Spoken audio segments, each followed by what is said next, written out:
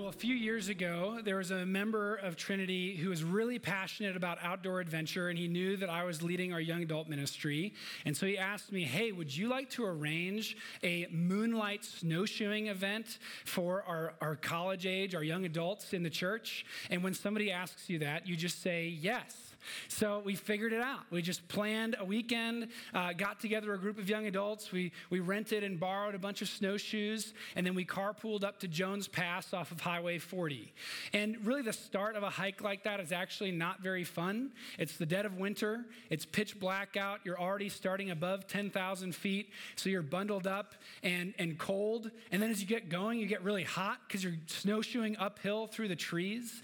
And there's nothing really to look at the start because of those trees. All you can see is what's illuminated in front of you by your headlamp. But if you stick with it, it is so worth it. And after about 30, 45 minutes of snowshoeing, we came out into this clearing and we had this amazing vista of the stars. I mean, we could see the whole Milky Way galaxy above our heads, and it was incredible. We turned our headlamps off. We just sat down and shared some hot chocolate we brought in a thermos and just enjoyed this amazing vista. And we're caught up in awe at God's glory, at how beautiful his creation is. And there's a lot of those kinds of opportunities in Colorado. Maybe you're thinking about when you climbed a 14er and you had this view over a valley. Maybe you're thinking about a camping trip, a backpacking trip that you've been on. Maybe you're just thinking about sitting outside on your back porch. There are so many opportunities in Colorado to enjoy the beauty of God's world, to be captivated by it. And I've often spoken to our teenagers about spiritual pathways, different ways that we find to connect with the heart of God, to feel near to him, to grow in love and devotion to him. And nature is one of those pathways. And I think sometimes we can raise the question like, is it really? Or is that just like a bunch of Christians who are outdoor enthusiasts want it to be? But no, it really is biblical. This summer, we've been working through the book of Psalms, been reminding ourselves that the Psalms are the original prayer book of the church. They were the prayer book of Jesus. And we've been looking at them as a way to free up our devotional life, be it with these prayers, these words from God, so that we can simply come to him with greater joy, with greater love, with greater trust. And today, we're looking at Psalm 8, which reminds us that nature really is this pathway to loving, to delighting in God, but it's also so much more than that. So if you have your Bibles with you, open up to Psalm 8. We're going to see three things in our text this morning. First, when we look at nature, when we look at God's creation, we are led to praise him. Secondly, when we look at God's creation, we are led to contemplate his great love for us. And then finally, when we look at creation, we're ultimately led to praise his amazing grace for us. And all summer long, I've been encouraging you to memorize the Psalms with me as I preach them. We've been talking about how having these prayers in your mind, on your heart, is powerful for your own devotional life. It means that this prayer is at hand, ready to be used when you need it. So if you memorize it, the next time you go on a camping trip, the next time you go on a hike, maybe you can pray it as you're walking. Maybe you can pray it as you're going. So I'm trying to recite from memory. It's not about perfection. It's about getting the word of God on my heart. So follow along with me. Psalm 8 from the ESV. To the choir master, according to the Gittith, a psalm of David. O Lord, our Lord, how majestic is your name in all the earth. You have set your glory above the heavens. Out of the mouth of babies and infants, you've established strength because of your foes, to still the enemy and the avenger. When I look at your heavens, the work of your fingers, the moon and the stars, which you have set in place, what is man that you are mindful of him, and the son of man that you care for him? Yet you have made him a little lower than the heavenly beings and crowned him with glory and honor. You have given him dominion over the works of your hands. You have put all things under his feet, all sheep and oxen, and also the beasts of the field, the birds of the heavens and the fish of the sea, whatever passes along the paths of the seas. O Lord, our Lord, how majestic is your name in all the earth. So the first thing we see in our psalm this morning is when we look at nature, we are led to praise God. And I want to start with a little theological caveat here. Natural theology is not enough to have a saving relationship with God.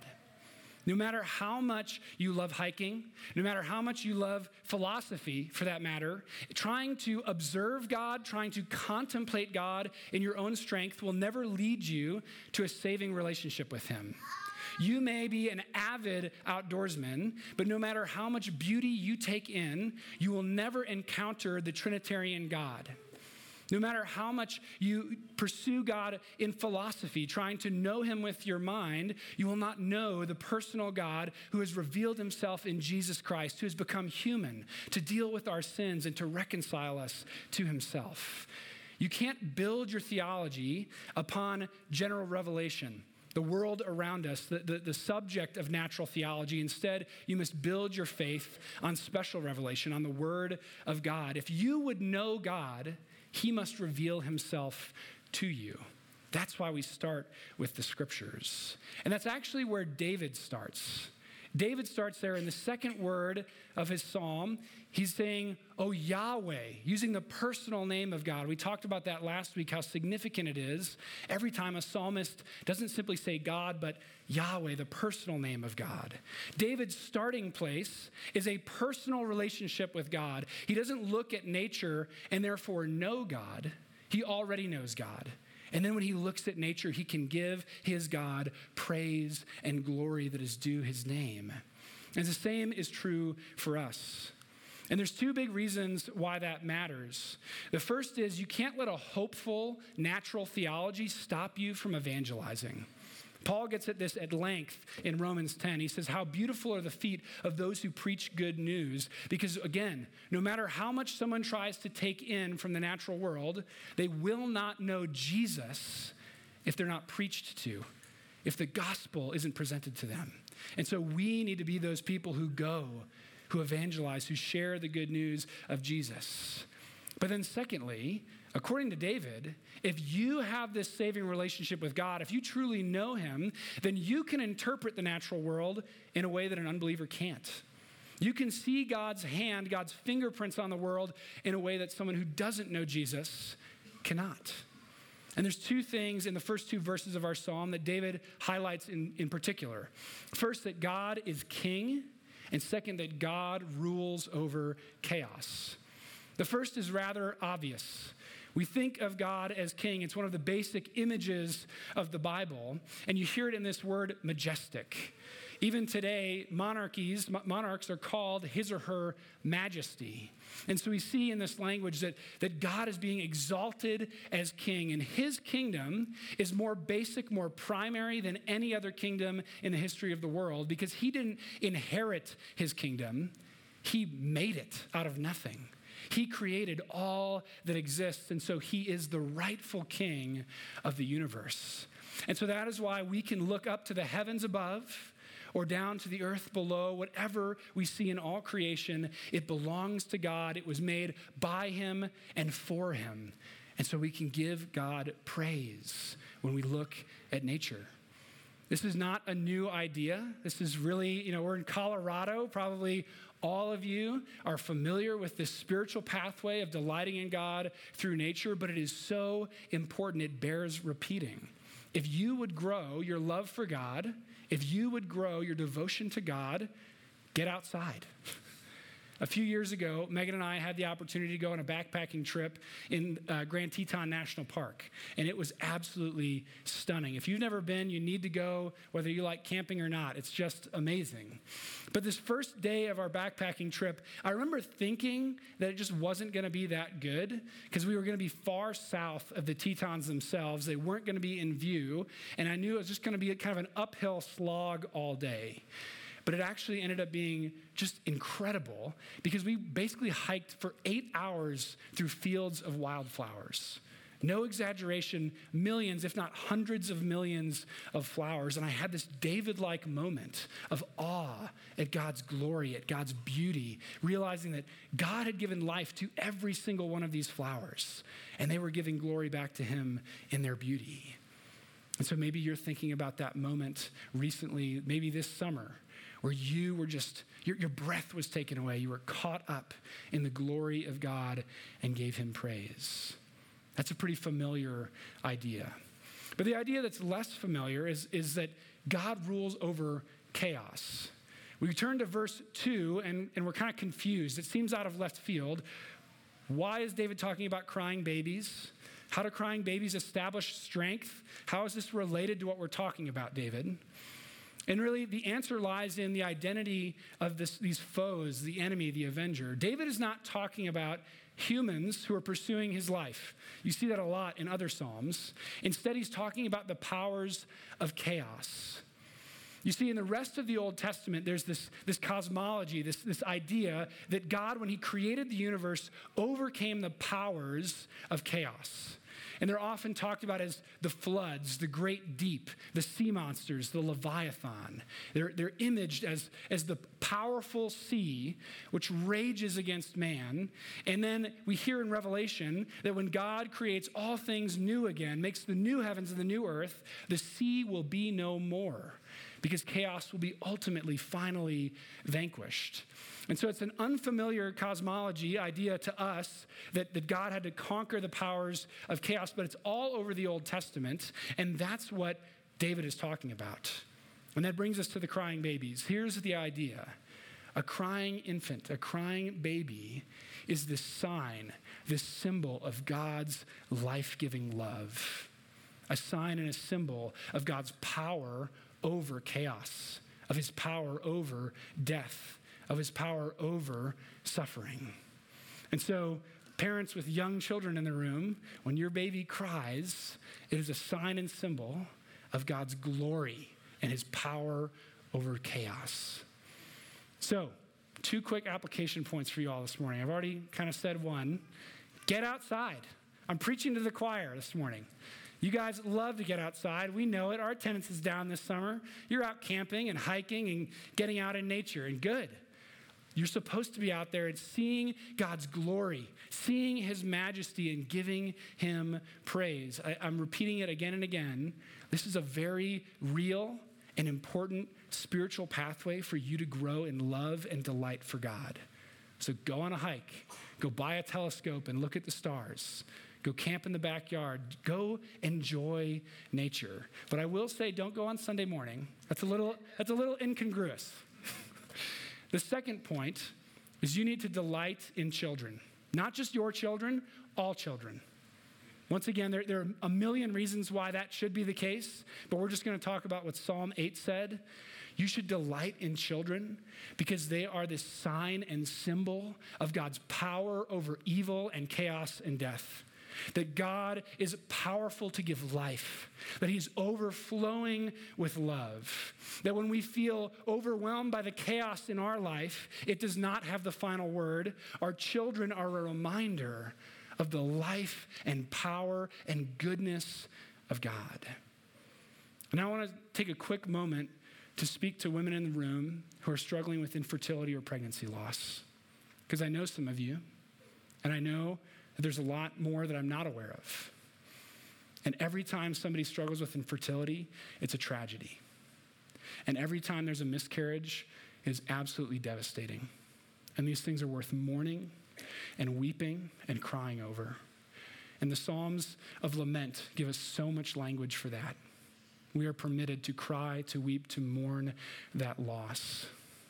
But I don't want you to hear in this text that God is locked in some kind of eternal struggle with chaos, as if every time a family can't have a child or loses a child, chaos is winning, and every time a healthy baby is born, God is winning. That's not the picture here. God stands over and above all the chaos we are experiencing. He is victorious over it. And so maybe you can't hear this morning the admonition to delight in other families' children, and that's okay. Start where you are. Start where you can. It is okay to mourn and lament, but know that our God is a father who knows the pain of losing a child. He sees you, he is near to you, and he loves you. Look back at our text one more time.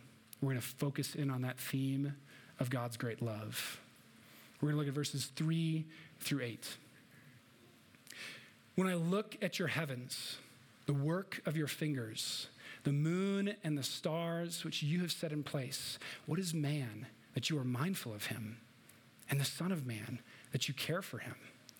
Yet you have made him a little lower than the heavenly beings and crowned him with glory and honor.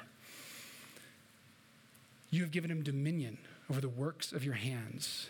You have put all things under his feet, all sheep and oxen, and also the beasts of the field, the birds of the heaven, and the fish of the sea, all that passes along the paths of the seas. The first thing we see in Psalm 8 is when we look at nature, we are meant to give God praise. But second, when we look at nature, we're supposed to go further. We're supposed to contemplate God's great love for us. Do you see this turn that David makes? He doesn't stop with looking out there and praising God. He looks out there and then he looks in here. He looks at the vastness of the heavens, the vastness of God's power and majesty, and then he looks at himself and he says, what am I?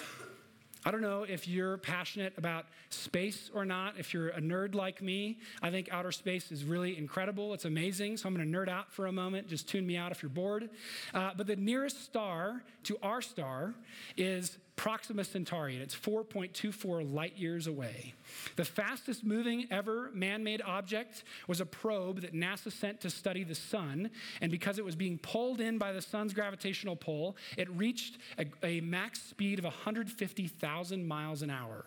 Now, if we could build a spaceship that continuously traveled at 150,000 miles an hour to go to Proxima Centauri, it would take 19,000 years. That's how big outer space is. The nearest star. And David calls the heavens the work of God's fingers. Not the work of his hands. You can build a shed, you can build a house for that matter with your hands. He's talking about the work of God's fingers, like God is sitting down to build a model airplane. The work of God's fingers. So David is just getting absolutely blown away by the bigness of the universe, and even more than that, the majesty and power of God who is bigger than the entire universe. And then he looks to himself, and he says, what am I that you care for me, that you love me? And we need to make the same turn to seeing how much God loves us, how much God has honored us, how much God has given us glory. I think we often understand this section of the text talking about being given dominion is a common Christian teaching that we have been given responsibility over God's creation, but I think we often miss the honor and the glory. So in verse 5, two things I want you to notice. One, the ESV does a bad job translating Elohim. The Hebrew Elohim is the most common word translated God in your Bible. And here, the ESV is taking the lead of the Septuagint where it says angels. And Elohim can mean angels or messengers or heavenly beings, but more basically, it simply means God. I think a better translation is, you have made me a little lower than yourself. You have made me a little lower than God. And the big idea there is there's not this whole strata of heavenly beings that are more glorious than us, that are between God and us. No, think about it. Right now in heaven, at the right hand of the throne of God the Father, is the man, Jesus Christ. For all eternity, humanity will reign with God. That is the glory and honor that God has bestowed upon us. And I think we miss that. And then secondly, God has crowned us. He has made us kings and queens. We don't often think about this either because we don't live in a monarchy. That God is this emperor of the universe, and he has set us up as kings and queens over the regions of his rule and reign that we have been given to give him honor and glory, but we have also in that been given so much significance. We have been honored. We have been glorified. And so I want you to hear there this great significance, this honor, this glory that God has given you. When you look out at the world, you're meant to be put at pause as you realize that This is the world that God gave you because he loves you and cares for you and has honored you. Some of the worst things ever said about us are what we say in our own internal dialogues. The insults, the abuse, the shame that we heap on ourselves are a dishonor to the glory, to the honor that God has given us. They are a dishonor to the one whom God loves, whom God cares for. And so part of the reason we need to get outside is not just to get a bigger perspective on God, but to get a bigger perspective on ourselves as beloved children, kings and queens in God's kingdom. Look back at the text one more time, just verse 9. O Lord, our Lord, how majestic is your name in all the earth. The first thing we saw in our text this morning was that when we look at nature, we are meant to praise God. The second thing is when we look at nature, we're meant to contemplate his great love for us. And then finally, when we look at nature, we're also meant to see how amazing his grace for us is. This phrase, O Lord, our Lord, how majestic is your name in all the earth, is the start and the end of the psalm. But clearly, its meaning has changed. In the first part, it's all about God's majesty as king of the universe. But then as we read it the second time, it's all about God's great love that he would honor and glorify us, small, insignificant me. But there's one more angle on this passage that we need to see from the New Testament. In Hebrews, we see this new angle, that everything David has described here is not actually our daily experience. Not all things are in subjection to us. Not all things are under our rule and reign. Here's what he says, the author of Hebrews in chapter 2, verses 6 through 9. It has been testified somewhere. What is man that you are mindful of him, or the son of man that you care for him? You made him for a little while lower than the angels. You have crowned him with glory and honor, putting everything in subjection under his feet. Now, in putting everything in subjection to him, he left nothing outside of his control. At present, we do not yet see everything in subjection to him, but we see him who for a little while was made lower than the angels, namely Jesus, crowned with glory and honor because of the suffering of death, so that by the grace of God, he might taste death for everyone. Do you hear that argument? We don't experience the world as in our control, as all things under our rule and dominion. In fact, we feel like the world is very chaotic and out of control. And the author of Hebrews says, in the face of that, what do we see? We see Jesus. And seeing Jesus rightly is the key to the fulfillment of Psalm 8. You see, outside of Christ, our eyes are blinded from seeing the glory and majesty of God in the universe. Outside of Christ, our eyes are blinded from seeing his loving and life-giving power in newborn children. Outside of Christ, we do not see how much he loves us, how much he has honored and glorified us, but we feel abandoned and forsaken in this world that is full of suffering and evil. Outside of Christ, we miss it. We are not ruling and reigning as we should, but in Jesus Christ, there is redemption. The resurrected Jesus, the Jesus who tasted death for each one of us, stands over and above the chaos of this world, over and above our feelings of abandonment, over and above whatever evils we're suffering, and reminds us that he is King. Jesus tasted death ultimately that he might destroy death. And later in Hebrews, he says that the power of chaos is death. Jesus conquered it. Jesus, the Son of God, became man that he might redeem us from all this chaos that we suffer and experience day in and day out. And so unless you are looking to the face of Jesus, you won't experience Psalm 8 as true either.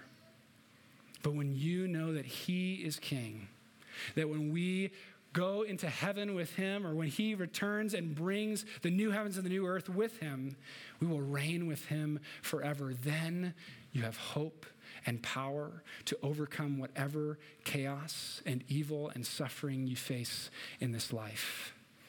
Because of Jesus and his great grace, we know we will rule with him. And you need to hear that piece, that it was because of the grace of God. Why is there chaos in our world if God overcame it in creation? It's because we brought it back into the world. In our rebellion, in our refusing his kingdom, wanting to be kings and queens not under his rule and authority, but apart from him, we brought this chaos and this evil and this suffering back into our world. And so it is sheer grace that God wouldn't cast us off, but would return to us, would suffer that evil himself, that he might again make us kings and queens.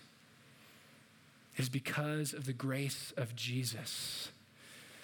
And so, when you go on your next hike, when you go on your next backpacking trip this winter, when you go skiing, or maybe just the next time you sit on your porch with a cup of coffee, remember that you were given this creation, all this beauty around you that you might praise God, but that you might go deeper than that you might see the infinite depths of God's love for you, that you might see the magnificence of his mercy and grace for sinners, that he would redeem you.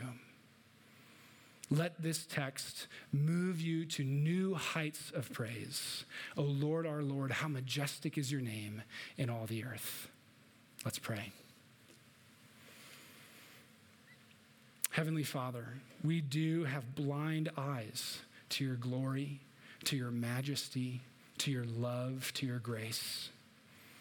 And so we pray, send us your Holy Spirit.